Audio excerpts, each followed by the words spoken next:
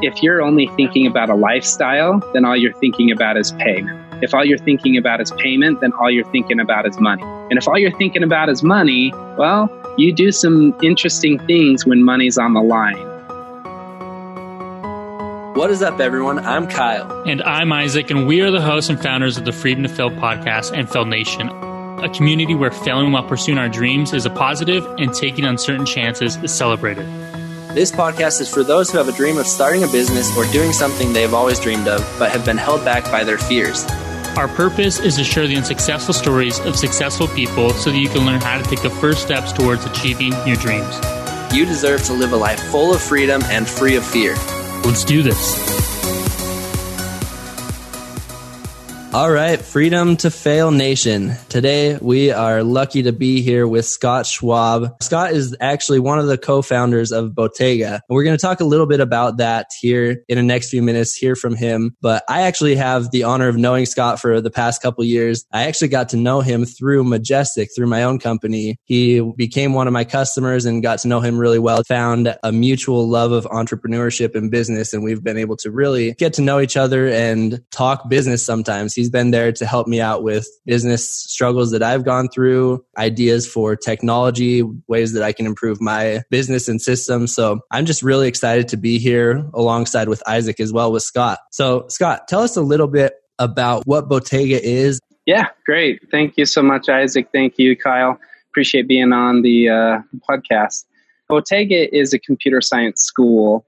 And oftentimes people are aware of intensive boot camp models. And really, that's where Bottega competes. And what makes Bottega different is that we have accreditation. Now, the reason that accreditation is important is it's third-party validation. So it's not just us saying, hey, we're the best. It's a third-party partner or a third-party accrediting body that comes in and says, well, you need to work on this and you need to work on that.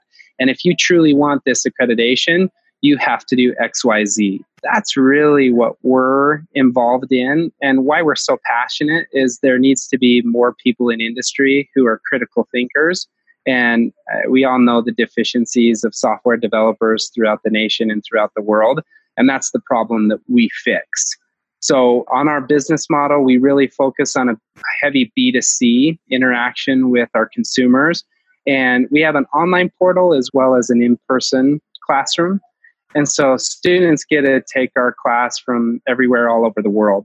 And currently we have students in Moldova, Mexico, Spain. We have a worldwide audience that we're able to tap into. And that's really what has made Bottega the special school that it is. Wow, that is awesome. I think what you're doing is incredible, and there's definitely a need for that right now in the world. I just know of so many places where they say, hey, go through our course and we'll give you a certificate saying that you are certified and you're valid. But in reality, that's just coming right from the people who are giving the course. So nobody really does that. So I think that's really cool how you go about getting that accreditation from a third party so that everyone out there can really see how valid that is. Correct. For us, it means a lot to be able to provide that value to the student. So accreditation means one thing as an institution, but it also means something to the student. And as they're going out and interviewing with employers oftentimes ask the typical questions like, do you have a degree? Do you have college credits? Again, because of the accreditation, we have obtained college credit recommendation from the American Council on Education. So having both, like you said, the certification of competency, but then having the complimentary college credit really means a big thing for students. So thanks for letting me include that. Yeah, for sure. Like Kyle said, it's really awesome what you're doing. And we're going to have more information about you and your company in the show notes, as well as we'll leave our listeners with some places they can find you towards the end of the show. But as you know, on this show, we don't really care what you've done or, what successes you've had, even though you are very successful and have a great company. We are here to learn more about your failures.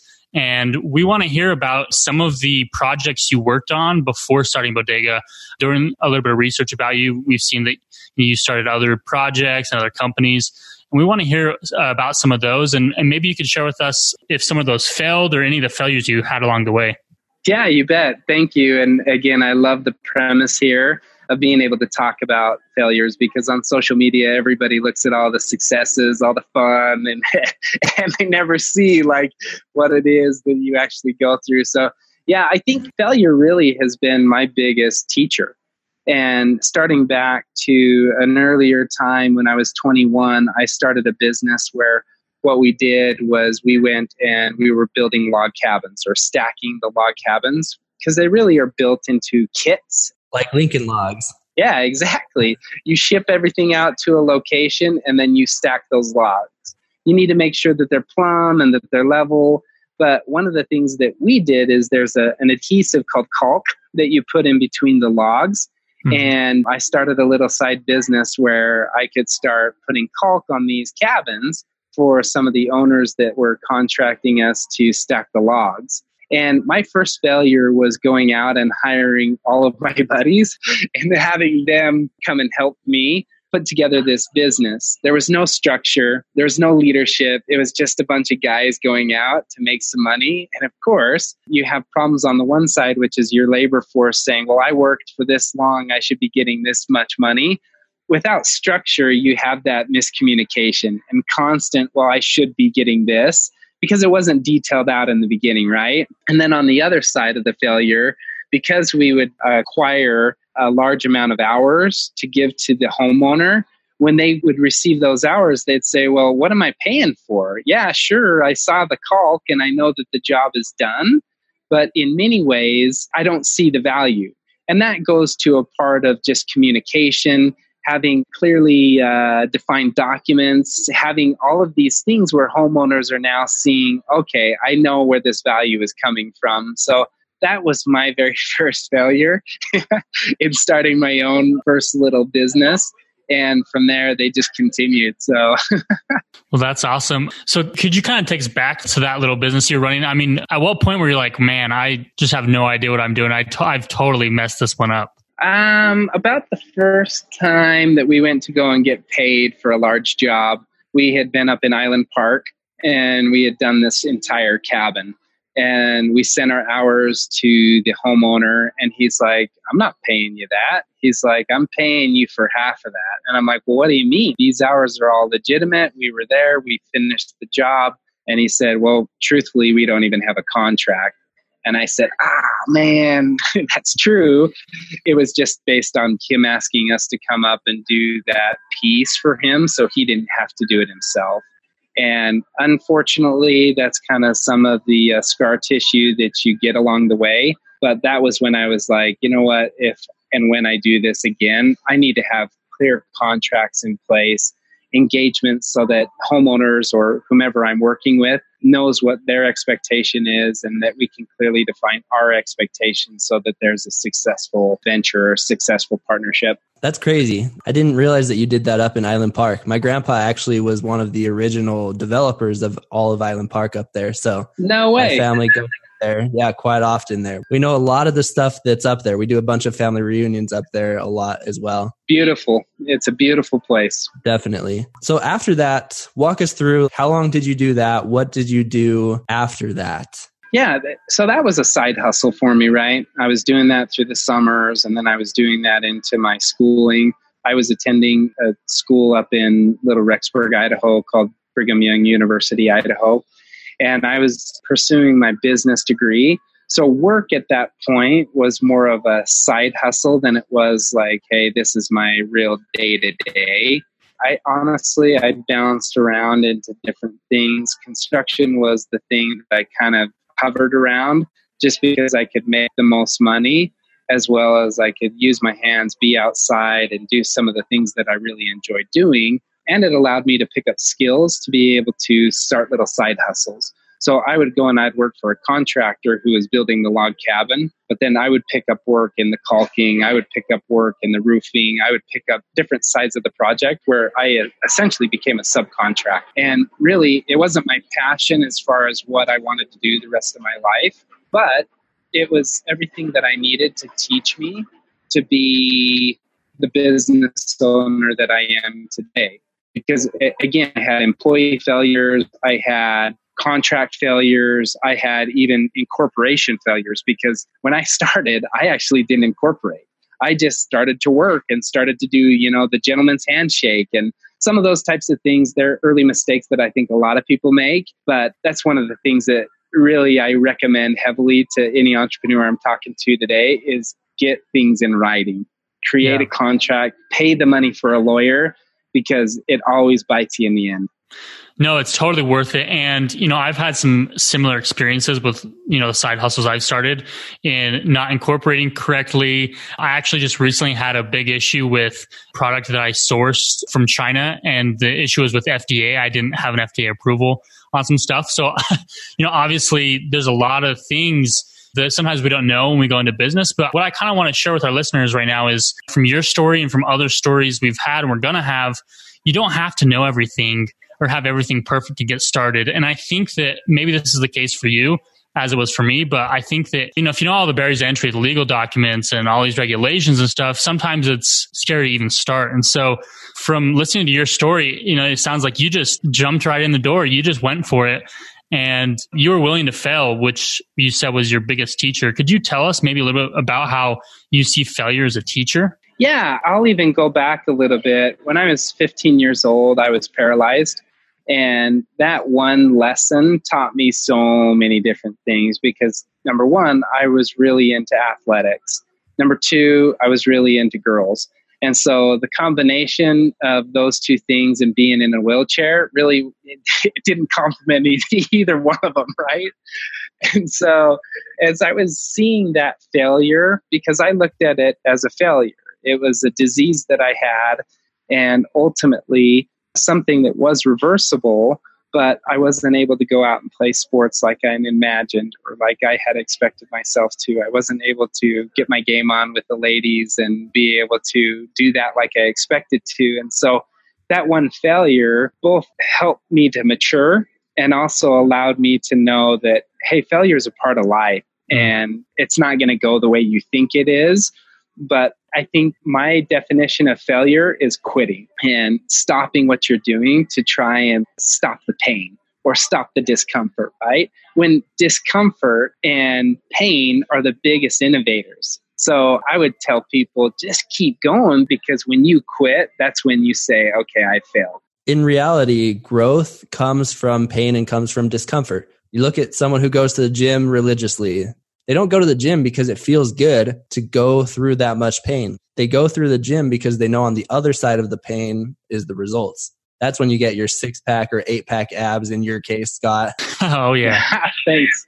In all of those results that you really want, you have to go through the pain first. And I think a lot of people, us included, have had times where we see the pain and we're like, okay, well, is there any way to go around it? And we try and find another way around it when in reality, we just need to go through it.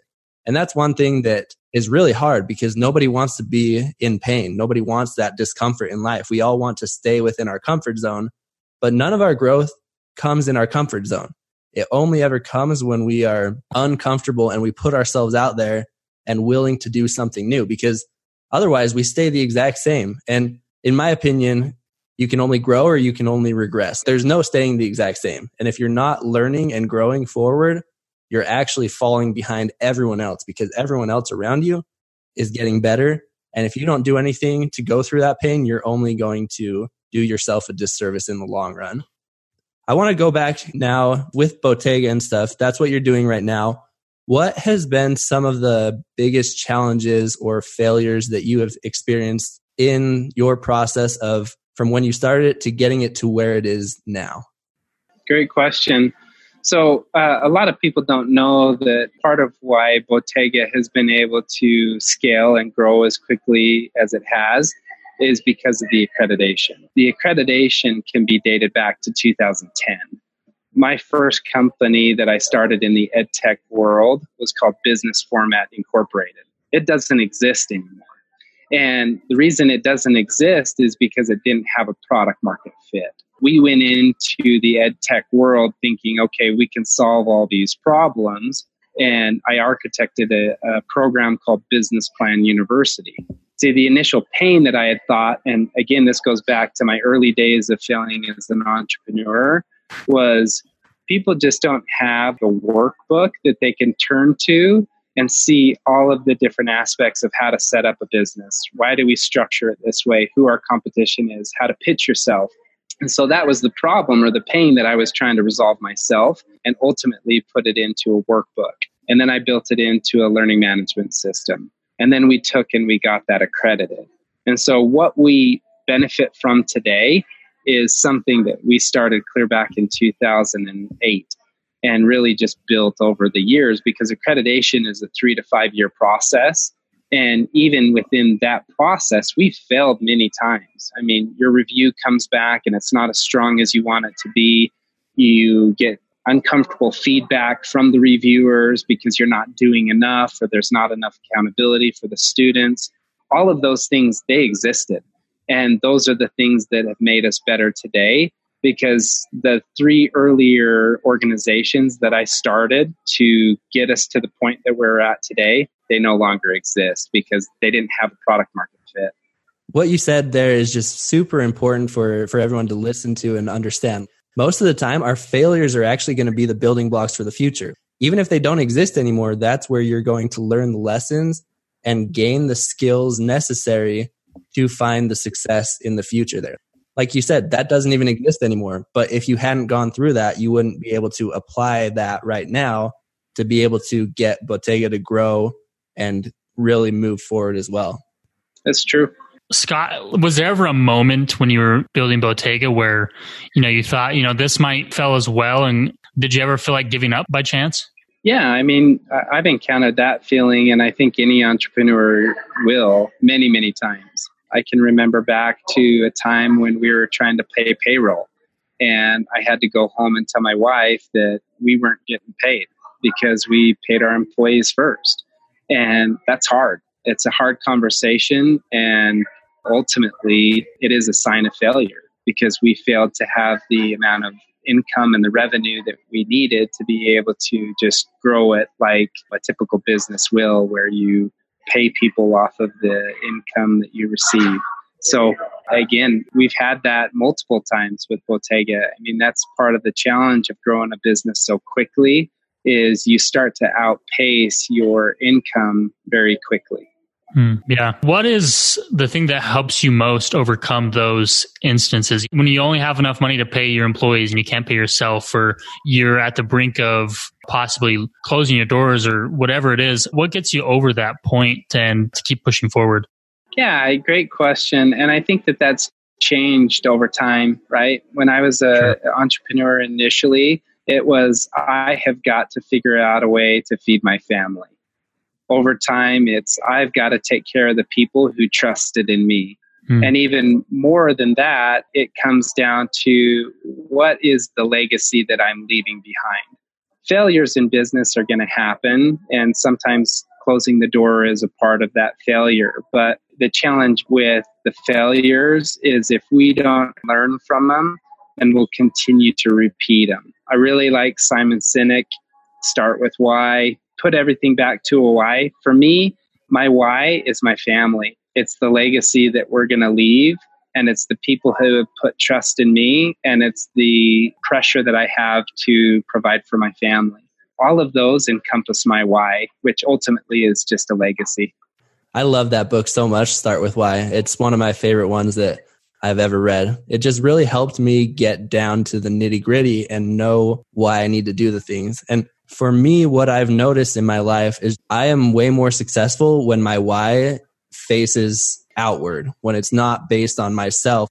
Originally, because I started in the door-to-door industry selling pest control, and I did that the first year, and I went out and my whole goal was, I want to buy this nice car. I want to do all this stuff. And that's not a strong enough reason to go through something as hard as door-to-door. I didn't have a really good reason why. And I like the way you said a legacy.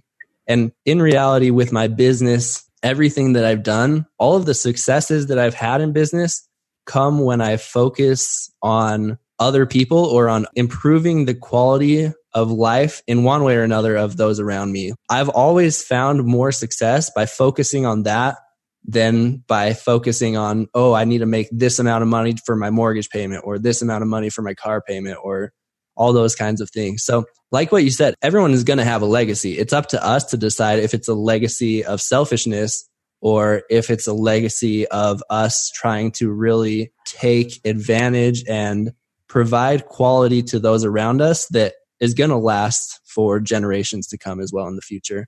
There's a question we ask all of our guests, and you can take this as you will, either entrepreneurial or just in life in general. And the question is, what do you consider to be your biggest mistake or failure? My biggest mistake is, and let me preface this because I believe that mistakes are actually hidden gems. I don't think that any mistake is going to define a person, and I also don't believe that mistake is final, right? But my biggest mistake that I've made over and over again is just trusting a person at their word. Being able to have negotiations that don't get on a piece of paper, that don't get on a contract, that don't get into an agreement.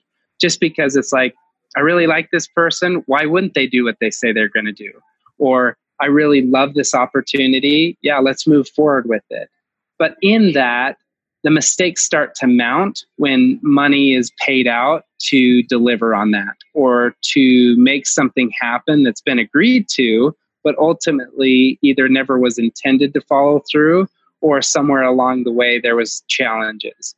So my biggest mistake is the fact that I jump in head over heels, I'm into something, and all of a sudden I start seeing, oh, I should have documented that, and oh, there should be an agreement in place. Yeah. And so moving forward now, I won't do it. I won't get into an opportunity or I won't get into any type of a deal unless there is a structure first. I've had too many failures where I just trust somebody and it doesn't happen the way that I think. And maybe that's the biggest thing that I've learned as well from my failure. But my biggest mistake is just trusting too much. Now, let me put a caveat in there. Trusting people is not a bad thing, and I will never stop trusting, but you've got to trust with verification. Yeah, Ronald Reagan. There you go. So Scott, why do you feel like you've made that mistake multiple times? What did it take for you to learn from that and to make sure you didn't do that again? Losing hundreds of thousands of dollars. That would do it. That's the pain that ultimately makes you think twice when you're about to either write a check or you're about to jump into an agreement or enter a business. Because ultimately, our goal in creating a business is for flow of transactions. It's either to bring money, to pay out money, to have a good or a service, to transact. And if in the event that you're just putting out money for something that ultimately is not ready, then you're going to spend a lot of money or waste a lot of money in a cause that's never meant to happen. If it's meant to happen, then you can take the time and set it up appropriately so that everybody wins. One thing that entrepreneurs nowadays, well, I guess entrepreneurs in general, when they start out, a lot of times they're really nervous about pushing too far, going too hard. They don't want to be an annoyance. And so they get that verbal deal like you're talking about, but they don't close the deal. They don't get it on paper. They don't get it in writing because they're like, well, I know them. I can do business with them just fine. But in reality, that's going to come back and bite them in the butt all the time, like what you said. Like on Shark Tank, how many times do they come in, companies with giant valuations, and the sharks just eat them alive and say, why do you value it at this much? And they say, well, we have a verbal agreement with so-and-so to do like 100,000 in purchase orders. And the sharks are always like, well, so what? That doesn't mean anything. There's literally nothing there. Yeah. And it just comes back and screws them over in the end because they didn't take the time to protect themselves. They were too worried about not offending that other person. Speaking from my own experience, like in this situation, I was always too worried about pushing too hard and losing the deal, when in reality, I lost more deals than I would have before because I didn't get paid or because I would show up and they wouldn't be there or anything. They don't take it as serious unless you take it serious too. Yeah, good point. So we're going to move on a little bit to our lightning round, and we're just going to ask you some quick questions here and just hear what you have to say. Number one, what would you say is your biggest fear? Biggest fear is not to have my family around me long term. And I'll back that up with a book that I read. It's called How Will You Measure Your Life by Clayton Christensen. And when I started to really look at what that book represents, it's great. You're a success. Great. You've made money. Great. You're in a company. but is that worth sacrificing everything else? And for me, it's not. And so my biggest fear is to push so hard on my business life that I lose the sense of identity of who I am and who ultimately I need to be for my family. I love that. Yeah, I mean, it's easy to get lost in trying to find success and not really ever accomplishing anything we truly want. And, for you, it's your family. So the next question you actually already answered a bit before, and it is, what's your definition of failure? And you told us a little bit about that. So I actually want to flip that question and say, what is your definition of success? It's long-term connections that are meaningful. And at a moment's notice, I can call someone to help me with something. And so generational communication, I would probably say, if I was to put it into a word, because I want to have friends. It's no fun to have money and not be able to share it with somebody. It's not fun to be able to have money and be alone. And so in my mind, there's got to be that harmony of, okay, I understand what I'm supposed to do day to day to provide for my family. One of my early mentors said, are you building a generational business or are you building a lifestyle business? And at the time, I really wanted a lifestyle, right? That's what I was searching for. But I understand now that generationally is what I want to both influence my children to think like, so they're not taking the short-term wins and miss out on the long-term journey or the long-term victories. Because we all pick up wins here and there. But if you're only thinking about a lifestyle, then all you're thinking about is payment. If all you're thinking about is payment, then all you're thinking about is money. And if all you're thinking about is money, well, you do some interesting things when money's on the line. And so for me, it's more of a generational approach of how will my family be impacted by this? How will society be impacted by this? How will the community? How will the world? And that's really where I try to put my mindset now, is to build businesses that are generational. It all comes down to leaving a legacy. The people that start a company just to cash out really quick, they don't care about the legacy.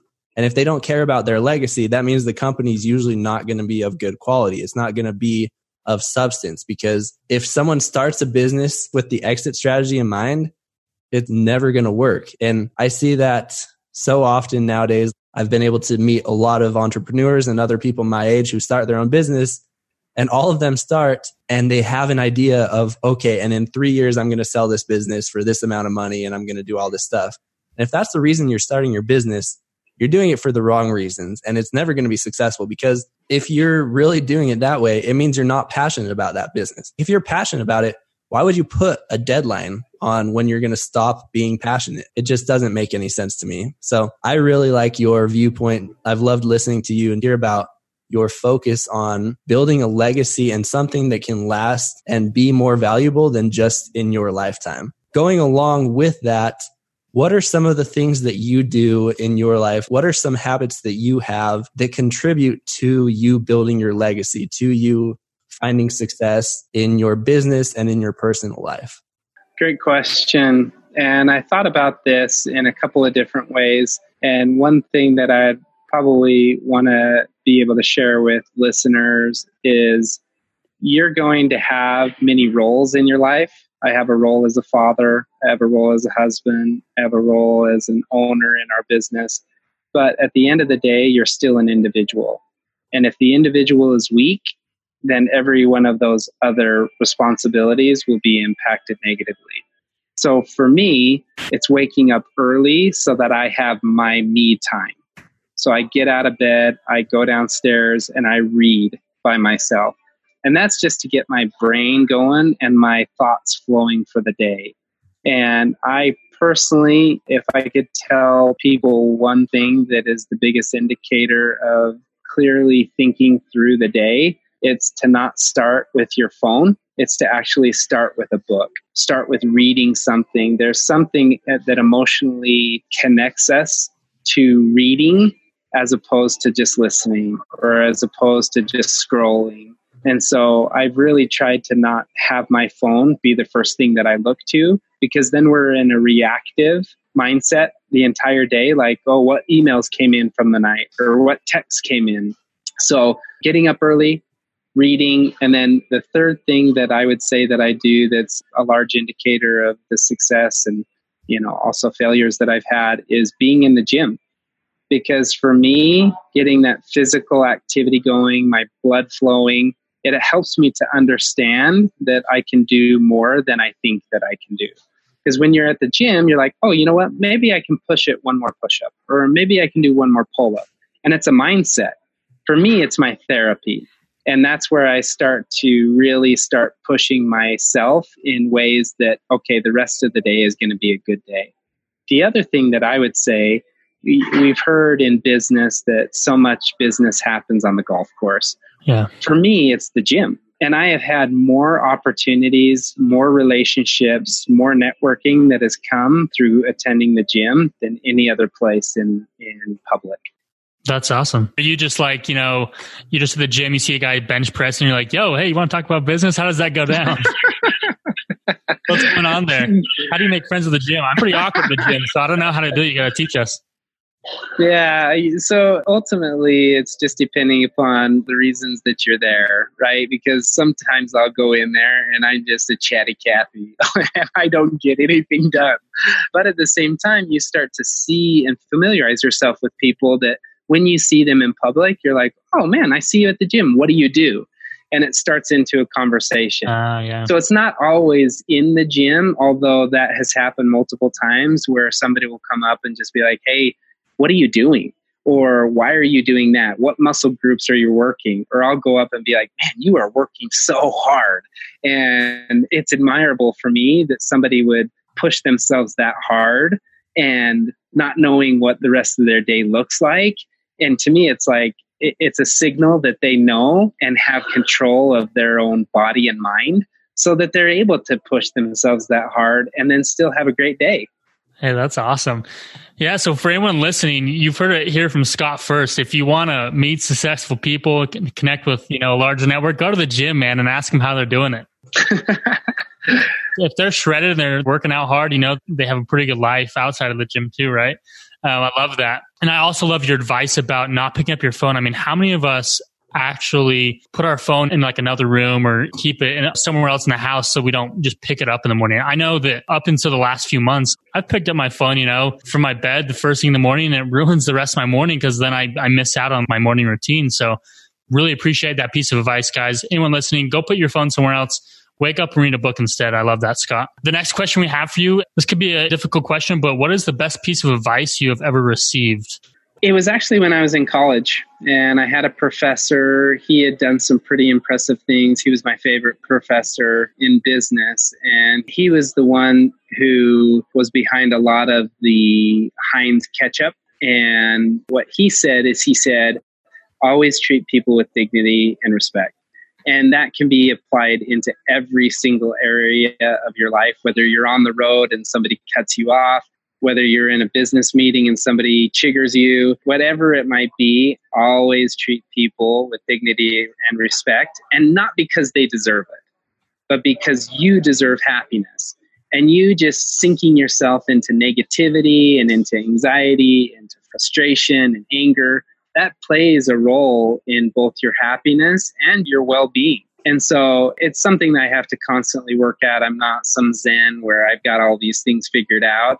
But I will tell you, the less things that I give attention to that are negative, the better. And so I just try to have as many things just roll off my shoulders like, you know what, they didn't mean it harmfully. They weren't being malicious. It just happened.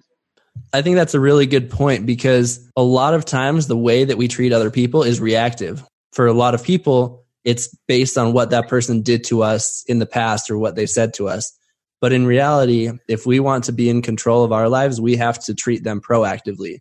So like what you said, they may not deserve it, but we are doing that because we're in control of our lives. We respect other people, and we do that because we know the value that happiness and peace provides in our lives. And we can't get that if we're mad at other people. We can't get that if we allow those angry feelings or sentiments to really fester in our mind. It just takes up all of our mind power and we can't focus on the things we actually need to get done. And we know that when we're not productive, we aren't going to be happy because we know we're not living up to our potential. So totally. I really like that viewpoint and that attitude of it. Treat people nice, because in reality, that means you're treating yourself nice.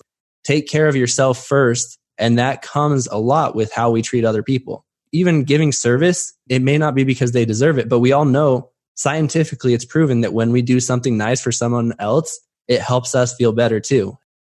I think the biggest takeaway that I've gotten from talking to you today has just been living proactively, taking charge of your life, whether it be waking up early, making the decision to leave the phone away. For me, my problem is I set my alarms on my phone. So the first thing that I see in the morning is my phone because I go and turn that off. And I don't know if it's much better, but now I use my Alexa to set my alarm. So I at least don't see anything. I'm still using technology and stuff. But before, I would find myself going to the phone and I would turn it off and then I would have a notification. And then you play catch up all day because you just aren't feeling like you're in control of your own life.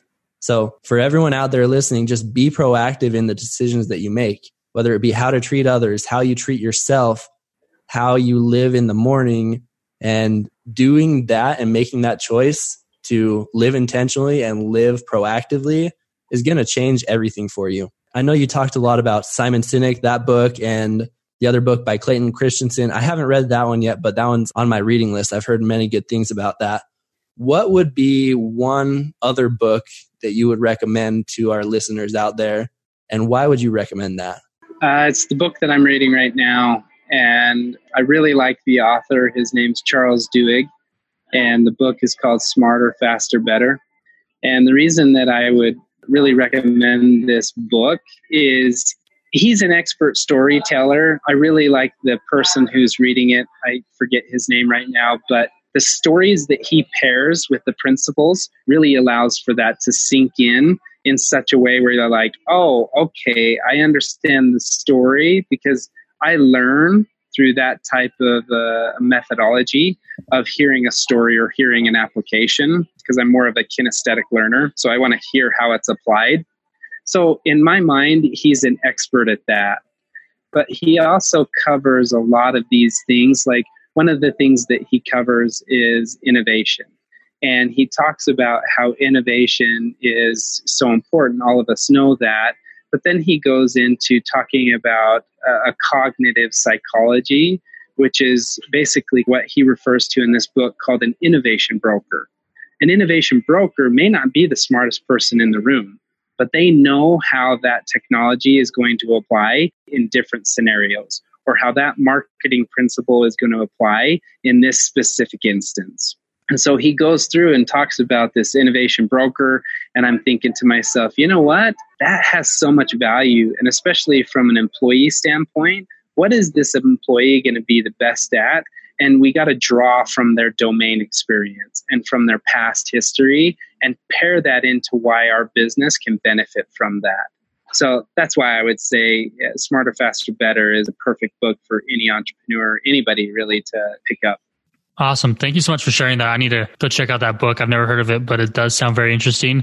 And I'm sure it'll apply for me in my life right now very well. So, hey, Scott, thanks so much for being with us today. Before we end the show, we want to give our listeners an opportunity to be able to link up with you.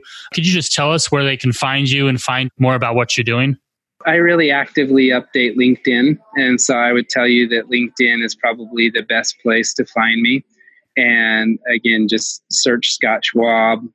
I mean, I'm available by email. I actually really enjoy to interact. So if somebody wants to, they can reach out by email, schwab.scott.